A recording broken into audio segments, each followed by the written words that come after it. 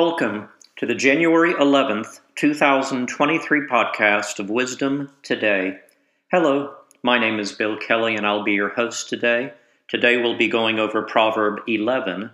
But before we begin, let's open in prayer. Father God, I thank you for anyone listening to this podcast today. Lord, I pray that you would reveal to each one listening to this podcast how much you truly love each and every one of them. In addition, I pray that you would give anyone listening today favor with both God and man. In Jesus' name, amen. This is Proverb 11, beginning in verse 1. The Lord detests the use of dishonest scales, but he delights in accurate weights. Pride leads to disgrace, but with humility comes wisdom. Honesty guides good people. Dishonesty destroys treacherous people. Riches won't help on the day of judgment, but right living can save you from death. The godly are directed by honesty. The wicked fall beneath their load of sin. The godliness of good people rescues them. The ambition of treacherous people traps them. When the wicked die, their hopes die with them, for they rely on their own feeble strength. The godly are rescued from trouble, and it falls on the wicked instead. With their words, the godless destroy their friends, but knowledge will rescue the righteous. The whole city celebrates when the godly succeed. They shout for joy when the wicked die.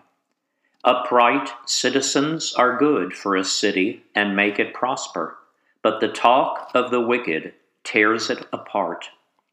It is foolish to belittle one's neighbor. A sensible person keeps quiet. A gossip goes around telling secrets, but those who are trustworthy can keep a confidence. Without wise leadership, a nation fails.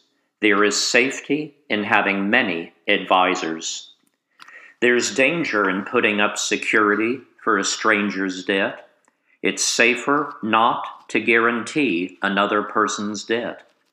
A gracious woman gains respect, but ruthless men gain only wealth. Your kindness will reward you, but your cruelty will destroy you. Evil people get rich for the moment, but the reward of the godly will last. Godly people find life. Evil people find death. The Lord detests people with crooked hearts, but he delights in those with integrity. Evil people will surely be punished, but the children of the godly will go free. A beautiful woman who lacks discretion is like a gold ring in a pig's snout. The godly can look forward to a reward, while the wicked can expect only judgment. Give freely and become more wealthy. Be stingy and lose everything. The generous will prosper. Those who refresh others will themselves be refreshed. People curse those who hoard their grain, but they bless the one who sells in time of need. If you search for good, you will find favor, but if you search for evil, it will find you. Trust in your money, and down you go, but the godly flourish like leaves in spring. Those who bring trouble on their families inherit the wind. The fool will be servant to the wise. The seeds of good deeds become a tree of life. A wise person wins friends. If the righteous are rewarded here on earth, what will happen to wicked sinners? Friends, today we're going to take a closer look at verse 3. And verse 3 is very clear. It says, honesty guides good people. Dishonesty destroys treacherous people. And just 2 verses later, in verse 5, it basically reinforces this verse. Verse 5 says, the godly are directed by honesty. The wicked fall beneath their load of sin. So what I'm going to say basically here is they are differentiating people who are honest. People who are honest always tell the truth. Let's go back to our proverb a few days ago in Proverbs 6, verse 17. It talks about the 7 things that God hates. And in verse 17, it says, God hates a lying tongue. And when we did that podcast a few days ago, I told you, if God hates something, we should hate it as well. So, if you listen to verses 3 and 5 of the 11th proverb, it tells us that honesty is a good thing, and we should do everything we can to speak honestly at all times. We should never tell a lie. And I know people sometimes get in a habit of saying what are called little white lies because they don't want to hurt people's feelings. But friends, I'm here to tell you that a lie is a lie. You can't really measure them. And so you should always tell the truth if at all possible. Now let's go back to the second part of verses 3 and 5, and this time we're talking about dishonest people. And now we're talking about people who are in a habit of lying, and they do it on a regular basis. In verse 3, it says, dishonesty destroys treacherous people. But in verse 5, it says this, the wicked fall beneath their load of sin. And I think the differentiation here between verses 3 and 5 is this. If you are dishonest, most of the time it will not just be in our speech and telling lies, it also will carry over into our actions. And what I mean by that is something as simple as this. Going to your employer and you have forgotten your pen, for example. So you go to the supply closet and you take out a pen and you take it home. Now, I know this doesn't sound like a big deal, but stealing is stealing. And I think it's okay if you use that pen at work, but if it's a work pen, then it should stay at work, and it should not come home. Hopefully that is plain enough. We're going to continue our study in the book of Exodus. Today we will go over a few verses in chapter 17, and we're going to talk about 2 main things that happen in this chapter. Number 1, God provides water from the rock. So we found out in a podcast just a few days ago that there was no water where they were in the desert. And when Moses approached God and asked him what God did at that time, he said, put this piece of wood into the water. And at that time, the water was sweetened and it allowed the Israelites to drink the water. But now here we are a few days later, and they're in the middle of the desert, and there's absolutely no water. So what do you feel the people of Israel did? They murmured and they griped against Moses and Aaron. And they're actually talking about stoning Moses. They are griping and complaining, why did you ever take us out of Egypt? So let's pick up chapter 17, beginning in verse 5. The Lord said to Moses, walk out in front of the people. Take your staff, the one you used when you struck the water of the Nile, and call some of the elders of Israel to join you.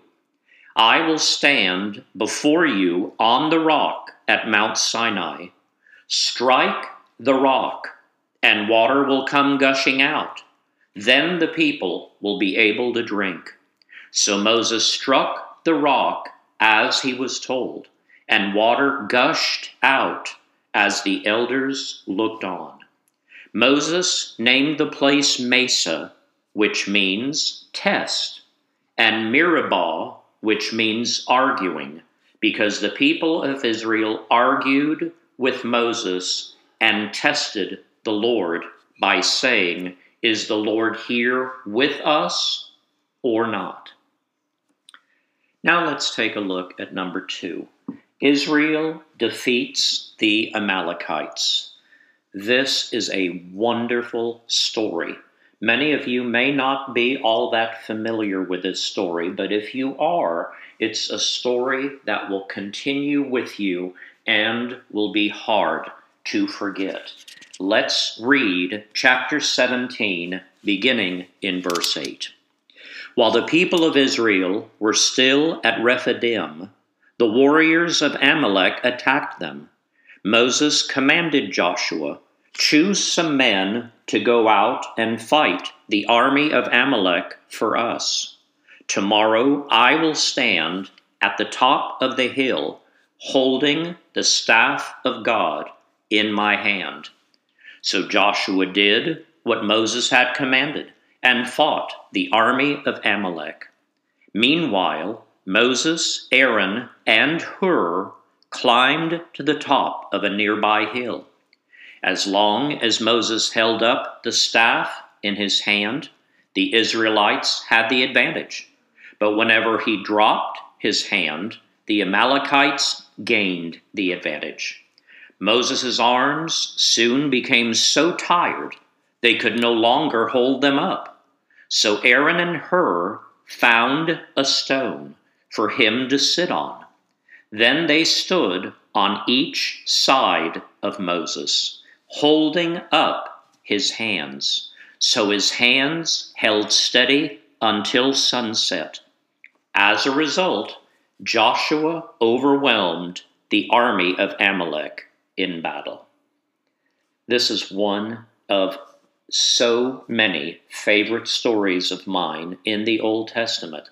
And friends, I hear this a lot. I hear a lot of people say the Old Testament is simply not relevant today. It just isn't relevant to what we do today. And friends, I beg to differ. I think there are so many lessons that we can learn from these precious stories of the Old Testament. And in this particular case, we all have things come against us in life, as did Moses here in this story. And they needed help. And this occurs even today. A lot of times we have things that happen upon us and come upon us, and sometimes we need help from our friends. We need help from our family members. And sometimes, if we don't have that help, we are going to lose in a particular situation. Let's look at number 3. The Lord is my banner. So let's quickly go back to chapter 17, and I'm going to read the last 3 verses, beginning in verse 14. After the victory, the Lord instructed Moses, write this down on a scroll as a permanent reminder and read it aloud to Joshua. I will erase the memory of Amalek from under heaven.